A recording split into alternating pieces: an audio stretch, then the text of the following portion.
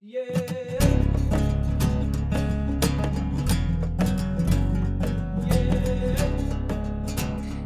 Jess, Ford, I am so excited to be doing this with you guys. We've been talking about this for months now, and we are just about to kick off a 6-part series where each of us present a cool story that's happening in the world of nature and conservation and the great outdoors.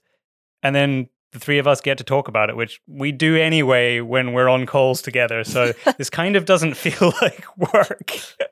It's nice when what you do passionately for fun turns into something you can do for education and as a podcast. Yeah, absolutely. Oh, yeah. Well, so I think as this is the first one that we are doing, it probably, everybody is probably bored of hearing of me who listens to the podcast, but I think the two of you need to just introduce yourselves briefly. Now, Jess, you've been on the podcast at least once, I think twice before, maybe 3 times, I'm not sure. But just remind people your background, like what your day-to-day is as an intro to yourself. So I'm Jess Johnson. I'm the Government Affairs Director for the Wyoming Wildlife Federation, which is obviously centered in Wyoming and deals with Wyoming policy and politics around hunting. And then I'm also a co-founder of Artemis Sportswomen, which is a women's hunting and angling coalition sort of geared toward the raising of the platform of women's voices in conservation leadership, as well as sort of hunting and industry level things. And you're also involved in 2% for Conservation? I am also, yes, a board member for 2% How could for you Conservation. Forget? How could I forget? Yeah, no, I have a great cadre of board members I get to work with to help keep that org going. So feeling very honored. Awesome. Well, it is fantastic to have you on here to do this series that actually you and I kind of dreamt up probably about 6 months ago. And Ford, it's brilliant to have you on. Give us the quick 2-minute rundown of who you are and what your kind of background is.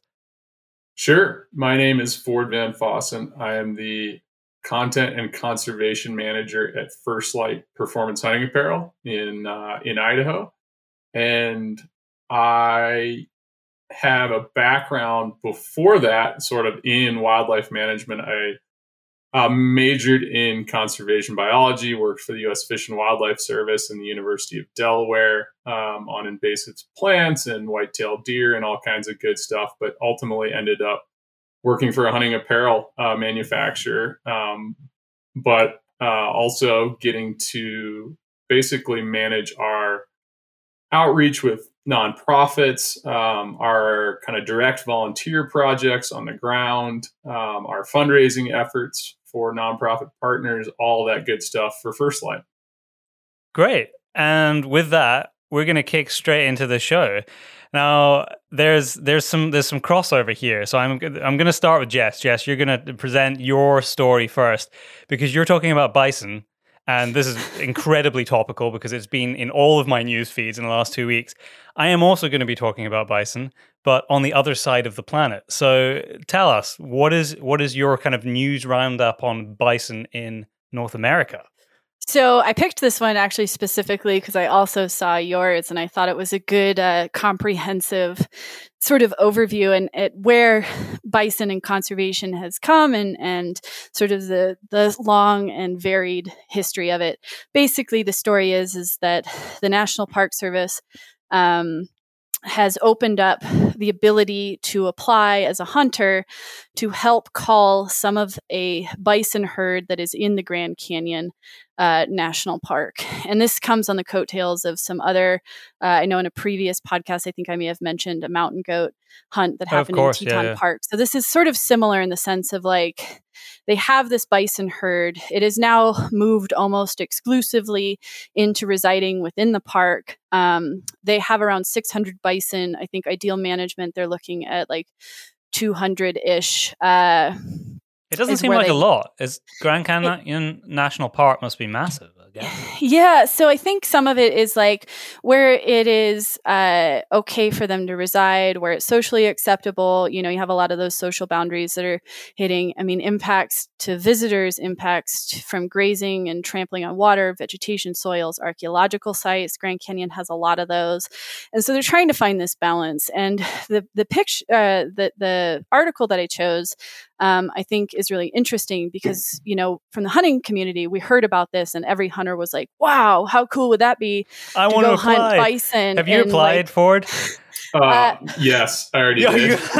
Amazing. Have you applied? So did I. Yes. Yeah, okay. I have not because I'm not in the country. Well, so they opened it and it got nearly 45,000 volunteer applications in less than 48 hours, and they closed it. They're only picking 12 out of that. So it's like that is just quite this the lottery. Lottery, huge. But the thing is like, we in America hunted bison pretty much to extinction, both in a way of like market hunting, but also in the mindset of that removing the bison also removed the indigenous folks on the landscape because of that. Political agenda there too, yeah. Huge political agenda. So inextricably, the bison and the recovery of the bison is tied with indigenous peoples in America. And so this major hunt came out and people were really excited about it, but there's always the antithesis of this, is that especially in the West, there's a lot of conflict with bison and agriculture. Bison are known to carry brucellosis. A lot of ag producers, it's a disease that causes early abortion in cattle.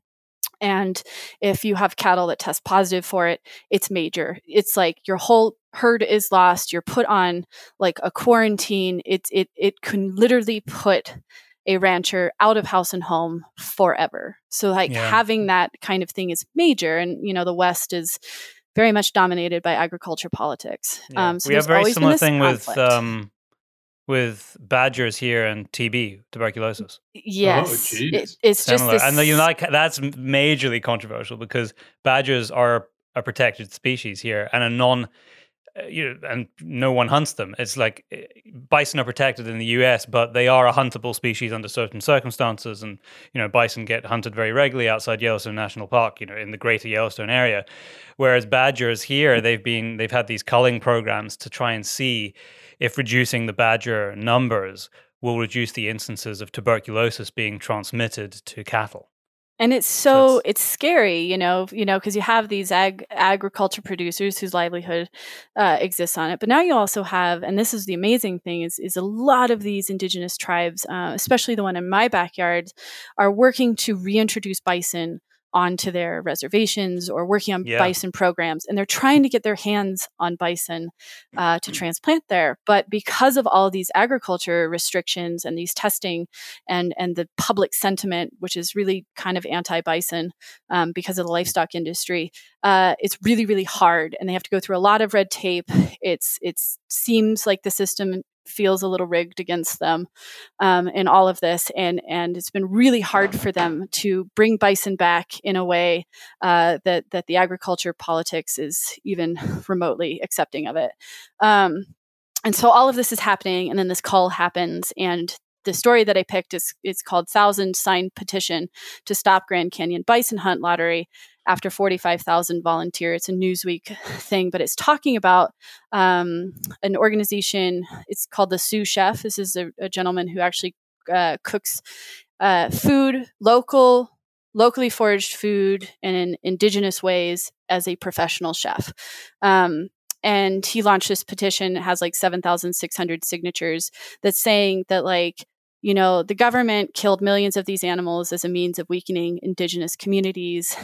And now, rather than giving these animals to the tribes that are trying desperately to reintroduce them onto their these properties that they have prepped and ready to go, you're letting, essentially white hunters come in and hunt them without even thinking about the indigenous means for it or things like that. And it's very incendiary language, which is obviously why it makes news headlines.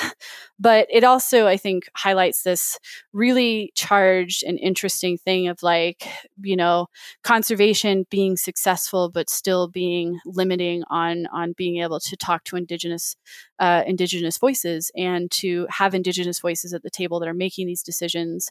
And it's sort of a collision of two worlds, trying to find balance in that. And I thought it was a really great, both a celebration of a conservation win, and that bison are coming back and they're at the point where we do hunt them and we hunt them often, but also a acknowledgement of the fact that there's still some deep disparities in our politics on how we deal with like indigenous rights and sort of our storied history with that.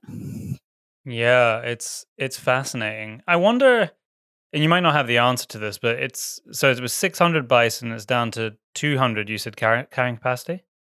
They'd like so as they were talking about on the national park, they say, let's see, they would like to reduce the number of bison on the north rim of the Grand Canyon from around 600 bison to less than 200, using lethal removal with skilled volunteers.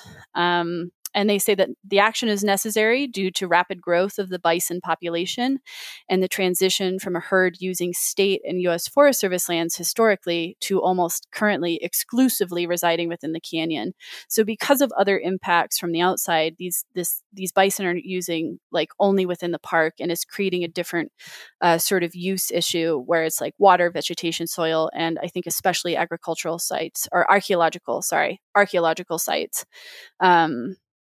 And trying to find that balance, which is, when humans develop everywhere else but the small bits of land that we leave for the wildlife, we also have to contend with how many of the wildlife can reside on there without losing it's very true. History. Ford, I wonder, I'm thinking here, now I could see by the excitement of both of you guys in your voice, did you apply for the bison ticket? And both of you, it was like, yes, we put in.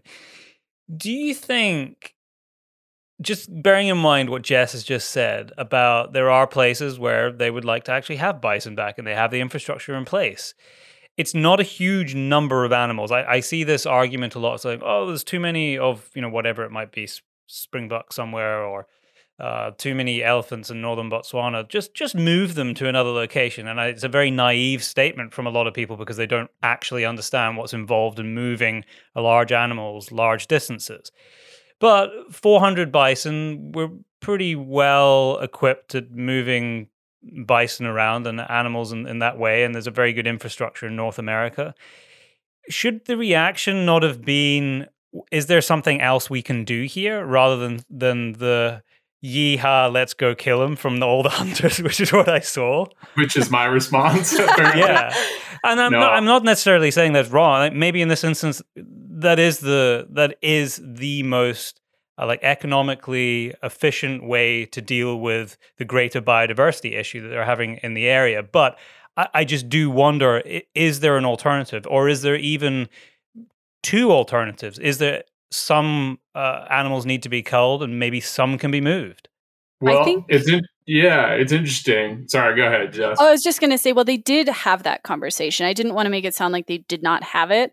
I do know that there were, I think, maybe 11 associated tribes that they talked with about this, and there will be opportunities actually for tribal participation in removal operations. I don't know exactly what that looks like. So they have tried to bring this in, and I think the story that got this petition and everything is bringing an interesting thing, because the petition is saying they don't want them killed at all. They just want them out. But other tribes, and again, not all indigenous tribes are the same, are saying we would like our hunters to be a part of it, or there's a lot of ways for them to be involved. I know that the national parks worked with the Intertribal Buffalo Council to actually provide captured live bison to these tribes, but they're trying to find that balance. And so the fact that it was like this incendiary thing came out, which is what I thought was interesting, is there's always pushback to something, and finding that balance is really incredibly hard. But we've done a poor job of pulling the indigenous voice in early, and usually I feel like most of the time we're being like, oh shit, we forgot to bring them to the table, and this is the table that they started. Yep. But yeah, I think the one thing I would say about the transportation of bison is the regulations it is not cut and dried in America. It's insane. They have 2-year quarantine periods. From disease and cross state boundaries. Yeah. It's a major endeavor to move bison, but 200. I was more just thinking about the the practicalities, not necessarily the paperwork and logistics. Obviously, I'm not au fait with that. It's always the bureaucracy. It's the bureaucracy, right? Oh, yeah.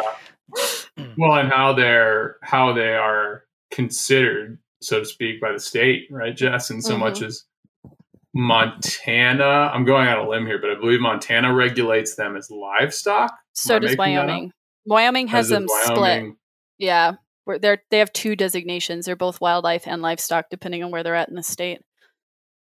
Right. That's interesting. That's really interesting, because there was about 6 months ago I can't remember the list off the top of my head, but there was a number of species in South Africa that the South African government, which were, and I would argue still are, wild animals, but they are now classing them as livestock, which means that they are treated completely differently in what you can do with them.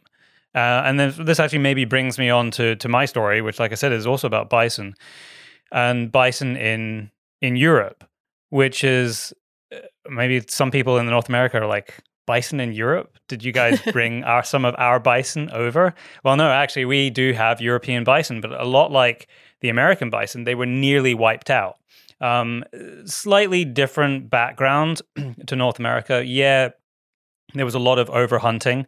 It was not market hunting in the same way as that kind of push west, and there wasn't the same kind of politics involved in the reasons for decimating the populations. In fact, a large proportion of the kind of last standing herds were killed at the end of World War II, basically as all the troops were retreating, particularly the German troops, because it was a big hub around Germany and the countries around there. And they killed them for hides and food.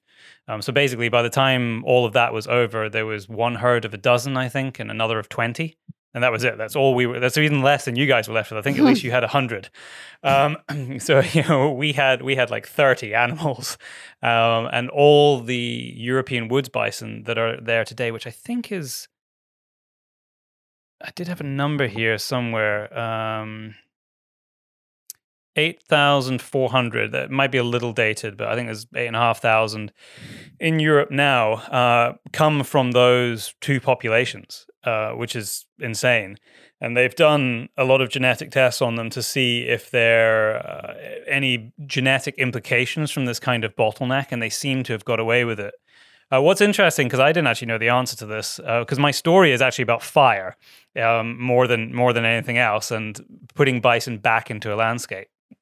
But the European bison is essentially a cross between the steppe bison and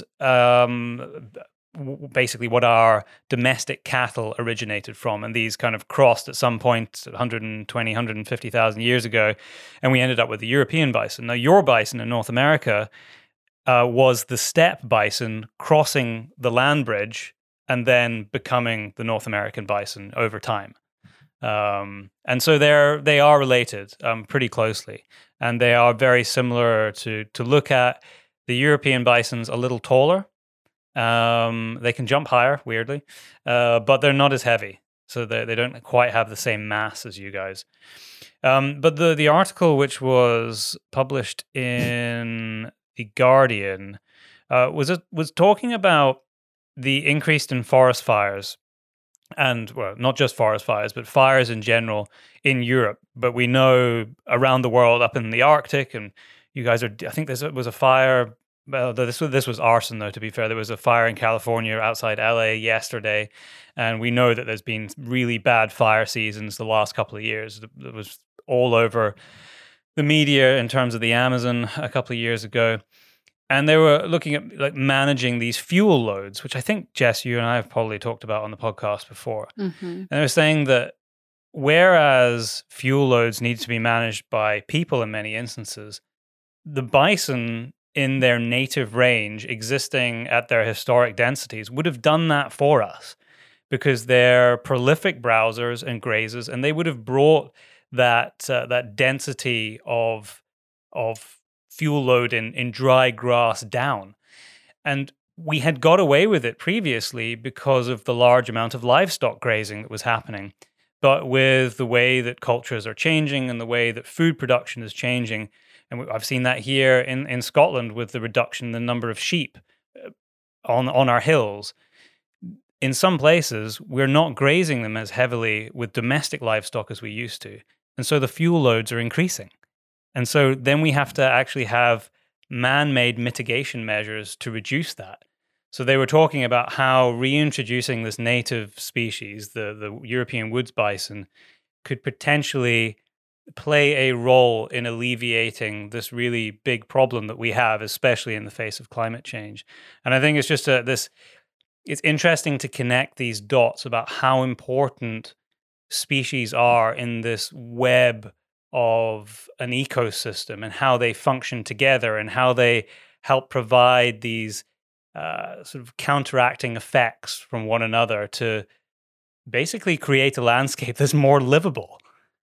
So yeah, European woods bison potentially reducing the fire abundance in Europe. But like you were talking about, Jess, it's controversial in some instances because there's competition. And to your point about like how they're treated, in many countries which would have historically had them, where they've long been extinct, they are not classed as a native species. So when they're brought back in, they're essentially classed as an invasive non-native. So they can't be released. They have to be kept behind fences under very strict regulation. So there are a couple of countries that are trying to bring them back. I was actually speaking to a friend of mine in Germany today, and she has, I was telling her about the story that I was going to talk about on the podcast today, and she was saying that there's European woods bison not very far from her, but they're all basically controlled behind fences. They don't really have a freedom to roam like our roe deer and red deer do. It's interesting. Which really ties in with our herds, right? Yeah. The vast majority of American bison are quote unquote domestic, right? Are existing behind wire of some description throughout North America. And it's really only this very small percentage that we're talking about in relation to Arizona, to the Grand Canyon there, to the Henry's Mountains, and then really the greater Yellowstone. It's these very small blips of quote unquote wild bison, many of which are halfway managed as livestock anyway, right? I mean, when you talk about Yellowstone's herds and what happens to them essentially when they come out of the park, we almost are already treating them as domestic animals. Or another place, I was actually just turkey hunting in the Black Hills of South Dakota, where they actually have a free-ranging bison population there at Wind Cave National Park and on Custer State Park. But on the Custer, they both hunt them in a very controlled way, as in, you draw a hunt and it's half a day and you go out with the biologist and you shoot Thomas the bull. It's very, it's very organized, and I think probably is perhaps more of a call than a hunt. But they also, interestingly, I believe, round these bison up. So a portion of them are not harvested by hunters; they're rounded up and sold to ranchers, essentially, or to whoever wants to purchase them for meat or for, I guess, recreation or for whatever reason else you interesting. Buy bison. So there is kind of a plethora of management strategies underway for our bison, as per Jess's story. Yeah, it's interesting, and I think the thing here is like the two different sort of classifications of bison in Wyoming. I'm not sure if Montana does it. I would hazard a guess that they do, of having livestock and wildlife, is that it actually means that they're managed by two different agencies entirely. So when they're classified as wildlife, in Wyoming, the Wyoming Game and Fish Department is managing them, or the National Park Service, depending on obviously where they're at and what herd it is. But on the other flip side of that, if they're classified as livestock, they're managed and they're sort of exposed to the rules and regulations around the agriculture board. So not even like, game and fish or things like that. So there's a lot of, clearly I think they work together, but there's a lot of even like the fact of that being separate. It's inherently more bureaucratic to get anything done because there's two agencies now that have to work together and try and figure this out. The one thing I will say is that there's an interesting thing here in that elk also carry brucellosis. Yeah, that's kind of that's always for me is kind of the what about the elk that are all over? Does that never really get brought up? Because I only ever really hear it in terms of bison. It does all the time. It's the reason that Wyoming has elk feed grounds, is to keep the elk out of not only from destroying ranchers' haystacks, but from mingling with cattle, which is a whole other controversial topic. But brucellosis is talked about in that sense, but not in the way of like the actual like tracking of brucellosis that's been spread amongst ag producers is predominantly from elk. I don't even know if they have one confirmed case of bison. I think it's entirely. I think I read that recently, that there hadn't been a documented case of brucellosis transmission between bison and domestic cattle to date. And so it's a little bit of like a scare tactic to I think that they rely on this brucellosis thing. I think the other part is there is some deep sentiment and likely racism around sort of the indigenous needs on this. But the other side of it is just that it is in competition with cattle in some ways. They compete for the same grasses, the same places. They compete in the same livestock industry, and so it is competition. And brucellosis is an issue, yes, but I think it's one of many. But it often gets highlighted as the only one. Did Montana just pivot somewhat significantly from a bison management perspective? I feel like there was maybe a 10-year plan under the former governor that maybe did expand or begin more conversations around expanding bison and perhaps placing them across Montana in more areas. But I feel like that maybe was quashed under Gianforte recently. Yeah, I mean, I know there's some like private land, a push to buy from significant parties to amass a large portion of land. I think it's the American Prairie Reserve, the APR. Yeah, they have a bison herd also. And they're looking at that kind of thing. I don't know. I mean, honestly, under the governor now in Montana, it wouldn't surprise me if that got completely swept under the rug. But I think that is the case, because I actually almost selected a story on bison also. 3 bison stories. I felt like there was too much bison going on, but this was in regard to perhaps an alternate thought or an alternate strategy of expanding bison, which was to place them on Charles M. Russell National Wildlife Refuge, which would have been, it was just federal ground. And so essentially was a different tack on expanding populations of bison in Montana. So, yes, here I found a quote for it. Gianforte's decision to cancel the state bison management plan was announced as part of a settlement of a lawsuit with a property rights group. The group raised worries that state officials under former Governor Bullock had schemed to establish a free-roaming herd within the refuge along the Missouri River. So that's exactly what happened. The scheme. Oh, well, always the nefarious schemes with those wildlife producers. On the theme of us changing landscapes for our own purposes, Ford, you have a story about fences? Yes. I thought I'd go a little optimistic because I felt like, I don't know, to some degree, we were heading in a negative direction. But this is a little unspecified. It's honestly halfway based off my own experiences last week.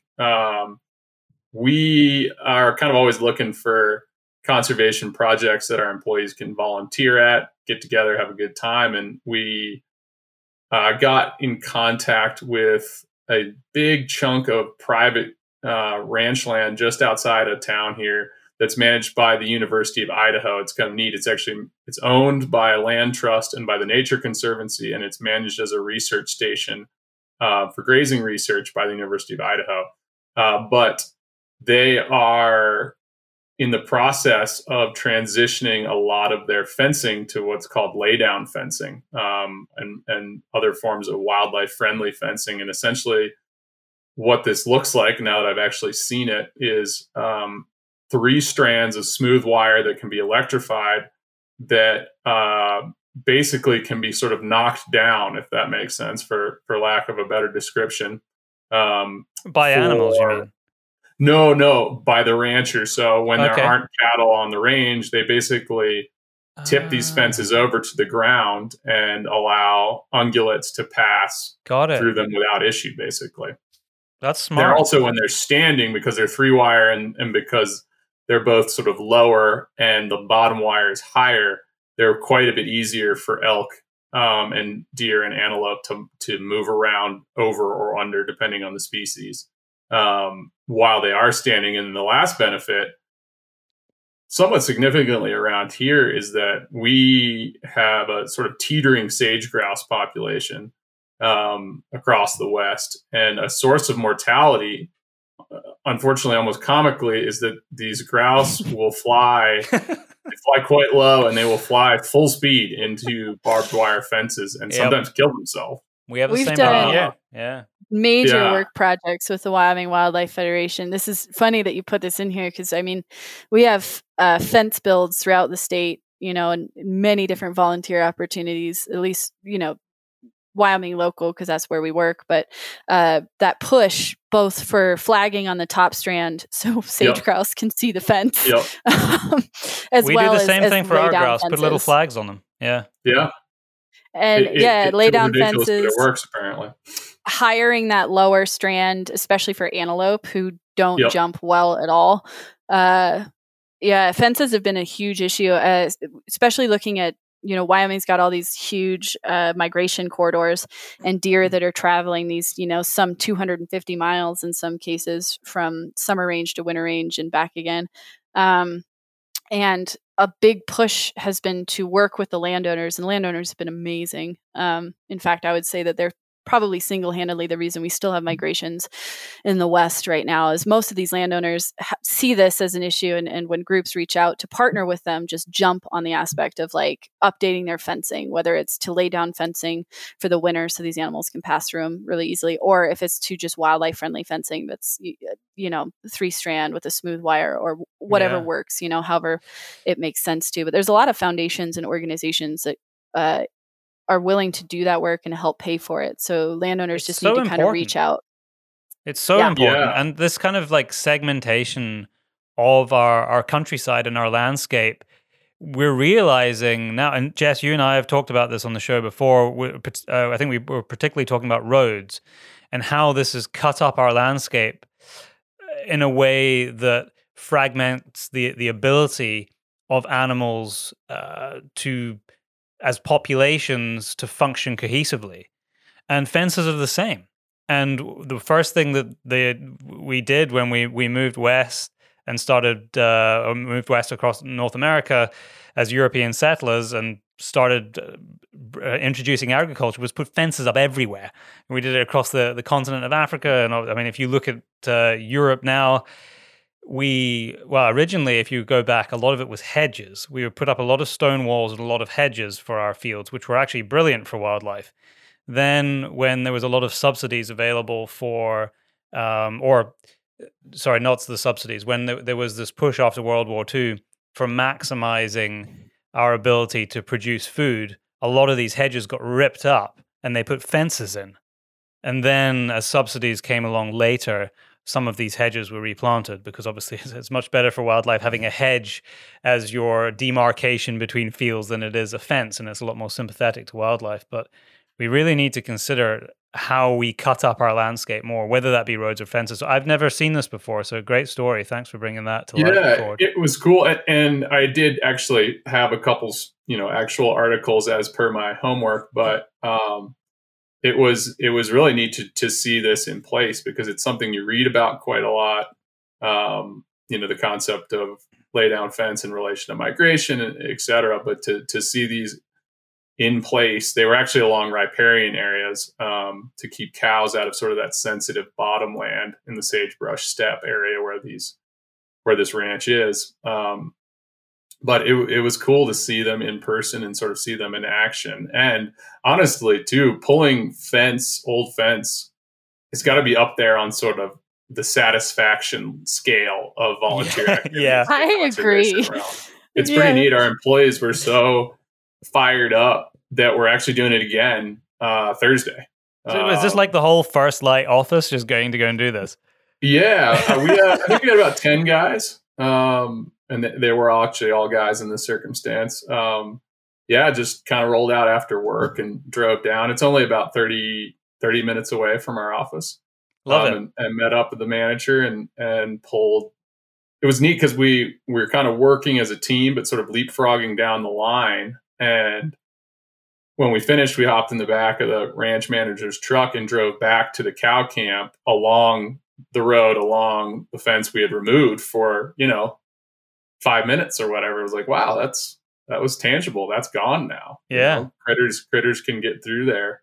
It's and I didn't really it's one of my favorite things because it's immediate gratification. It's not like the long drawn out like conservation initiative where you're like, oh, it's going to be 50 years before we pass this. I'll be dead before you see the benefit. Yeah. Very immediate. And honestly, for a bunch of, what is for all intents and purposes, office jockeys, right? I mean, we're all sort of soft-handed computer jockeys at this point in the First Light office. And it's nice to get out and actually do something with your hands, that's productive for the world. But it was very cool and satisfying in so much as I saw an article cited via the Rocky Mountain Elk Foundation whilst kind of looking around the interwebs on this topic before the podcast here. And they actually were citing, we kind of, I think all know, like, oh, occasionally a deer elk gets snarled in the fence and dies, right? But they actually cited a study in which a fella had basically ridden about, I think it was 600 miles of fence methodically in Utah and had worked out an actual figure, an estimate. And it was, I want to say it was one mortality per 2.5 miles of fence. Wow. Which add that up. And exactly. They sort of figured, extrapolating, obviously that's sort of more than occasional, if that makes sense. Oh yeah. I mean, roads and fences, human encroachment, roads and fences. Yep.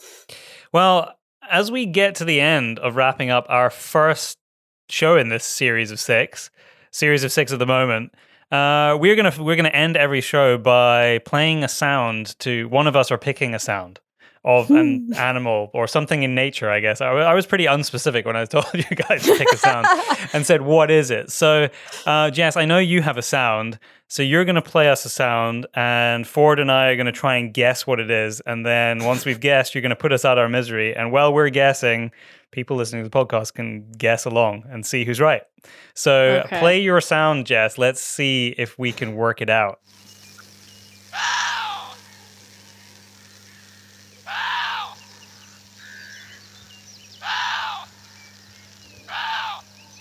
Okay, so... Okay. Unfortunately, I think I heard it, and I don't know what it is. I don't think I can blame that on feedback. I think I just don't know what it is. I was trying to work out what the would I be right in saying that sound was recorded at night, Jess?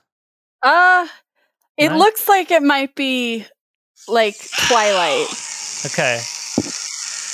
Because it sounds to me like a fox, possibly, but I think it's not a fox because you would have picked something in North America. So is it a canine of some description? No. Well, is it a cat of some description? No. Dang. Oh, is it a bird? No. Wow. I was going to go for bird and then narrow down the species. I can give you guys a hint because I can tell you I came across this animal whilst I was working with a friend for a film in New York, and she is a native Korean, so born in Korea. And we started researching things in Korea, and this one shocked the hell out of me. It is a animal. This is in Korea from a children's book. It doesn't look like a real animal. No, it's not. Okay. I think you're gonna have to put us out of our misery, Jess. Yeah, I agree. I want you guys, I'm going to say what it is, but I also, while I say this, I want you to Google it because I need your reaction on what this thing looks like. It is a Korean water deer. Oh, okay. I'm intrigued here. I don't mean, like I should have known that. I just am generally this is interesting. So I wonder if this is the same as a Chinese water deer. They are. Yes. They are. Okay, so I have actually seen these guys and I have hunted one. I have one's head in the freezer. Is it a muntjac, basically? No, it's different. It's similar, but not the same. The interesting thing is that in almost every other place, these water deers are like either domestic in the sense of like hunted, in fenced areas or not, or in endangered position. Whereas in Korea, and this is what I found was really interesting, is the Korean water deer is treated a lot like the American white-tailed deer, where it's a little bit almost of a pest. Like it's really damaging to crops, and they're actually going so far as to like hunt them at night and try and like get them down to a manageable level. And so Shalma Jun, who I was working with in New York, and I kind of just Googled like what are huntable species in Korea because we started talking about it. And this was the first thing that came up. And both of us were like, there's no way this is a real animal. Amazing. And then we played the sound and I was like, oh my God, I have my sound. That's a good one. So we have them here. They were introduced, I think they were originally introduced to Woburn Abbey. I might be mistaken there, but certainly down south in England. And they've done very well. I mean, they get hunted all the time. They're like rabbits down south in some places. There's loads of them. But they haven't really made it north. I think as they get north, the kind of wetter, colder climate doesn't suit them, is from what I can gather. But I had a chance to hunt them quite a few years ago. Not the most, I mean, they need to be tiny. managed they're because like they're a problem. Pounds. Yeah, no, they're tiny. They're almost like a big hare. Yeah. And I'd hunt them because they need to be managed down there. They basically become naturalized, but they are a non-native species. But it's not a particularly challenging hunt because they just hang around in fields and then lie down and sleep in a field. They spend a lot of time in agricultural land, and if you kind of spook them, they run 100 meters and then carry on eating. So it's not really. It's not really a hunt at all. What they're those tusks? Yeah, they use them for fighting. Do they bite at each other with them? Yeah, they kind of like tusk each other. You should also Google like mating dominance fights because we went way down the YouTube wormhole and it's very worth it. Well, I will leave our podcast listeners to go and YouTube Chinese water deer mating dominance fights. And I will say thank you to both of you for joining me today. And we will be back in a week to talk about 3 more fascinating stories. So thank you, guys. Oh, this is fun. Yeah, thanks so much.